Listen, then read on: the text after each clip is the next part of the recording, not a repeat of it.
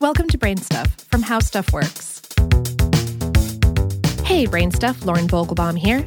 Whether it's Alfred Lord Tennyson's Ulysses or Maya Angelou's Caged Bird, there's something about reading or hearing a great poem that stimulates our minds, moving us to ponder the world from new angles. And from a neuroscientific point of view, that's no accident.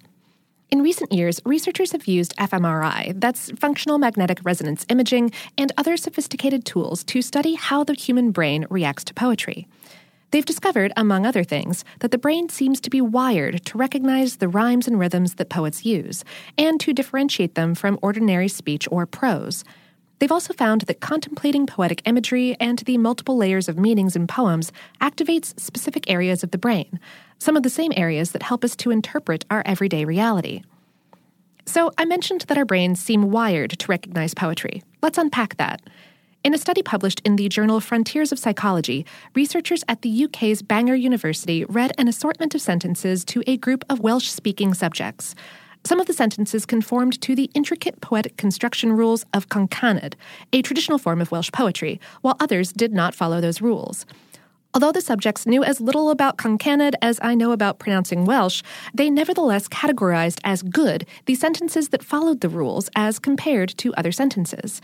The researchers also hooked up the subjects to EEG devices and observed a distinctive burst of electrical activity in the subjects' brains that occurred in the fraction of a second after hearing the last word of a poetic line.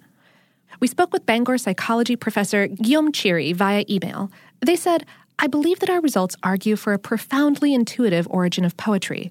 Poetry appears to be built in. It's like a profound intuition. Every human being is an unconscious poet." Poetry also seems to affect specific areas of the brain, depending upon the degree of emotion and the complexity of the language and ideas. In a study published in 2013 in the Journal of Consciousness Studies, researchers at the UK's University of Exeter had participants lay inside an fMRI scanner while they read various texts on a screen.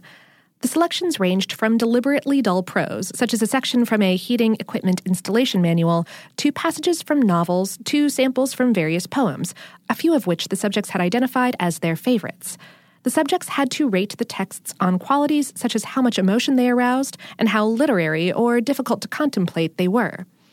The researchers found that the higher the degree of emotiveness that the subjects assigned to a sample, the more activation the scans showed in areas on the right side of the brain, many of the same ones identified in a 2001 study as being activated by music that moved listeners to feel chills or shivers down their spines.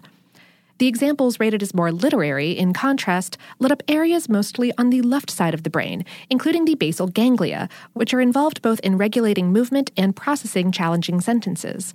The subject's favorite poems weakly activated a network in the brain associated with reading, but strongly activated the inferior parietal lobes, an area associated with recognition. Yet another recent experiment, detailed in a 2015 article in the neuroscience journal Cortex, University of Liverpool researchers used an fMRI to scan the brains of subjects while they read various passages of poetry and prose, in an effort to find what parts of the brain were involved in literary awareness, the capacity to think about and find meaning in a complex text. In half of the examples, the final line was an unexpected twist that Philip Davis, a professor and director of the school's Institute of Psychology, Health, and Society, refers to as an aha moment. One example, William Wordsworth's 1799 poem She Dwelt Among the Untrodden Ways, about a recluse who died in seclusion, in which the narrator drops a hint that he may have been her unrequited lover. The subjects rated the passages on how poetic they seemed and whether or not the last lines led them to reappraise the meaning, a measure of literary awareness. Davis said in an email, "We believe that this is the first fMRI that examines the unfolding effects of moving from line to line and the consequences in terms of what we call literary awareness as compared to more automatic and literal-minded processing of meaning. The poetic work triggered different parts of the brain related to non-automatic processing of meaning, leading to increased lively activation of mind and a simultaneous sense of psychological reward." But the research also suggests that reading or listening to poetry is useful for something besides just rousing our emotions and stimulating our brains. I mean, coffee does that.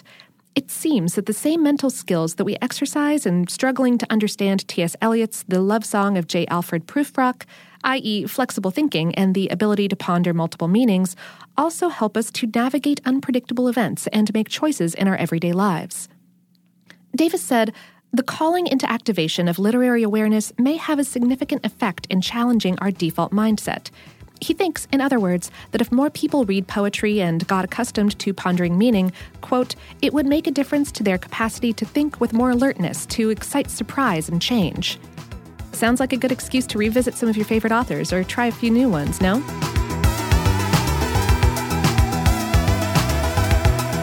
Today's episode was written by Patrick J. Kiger and produced by Tyler Klang.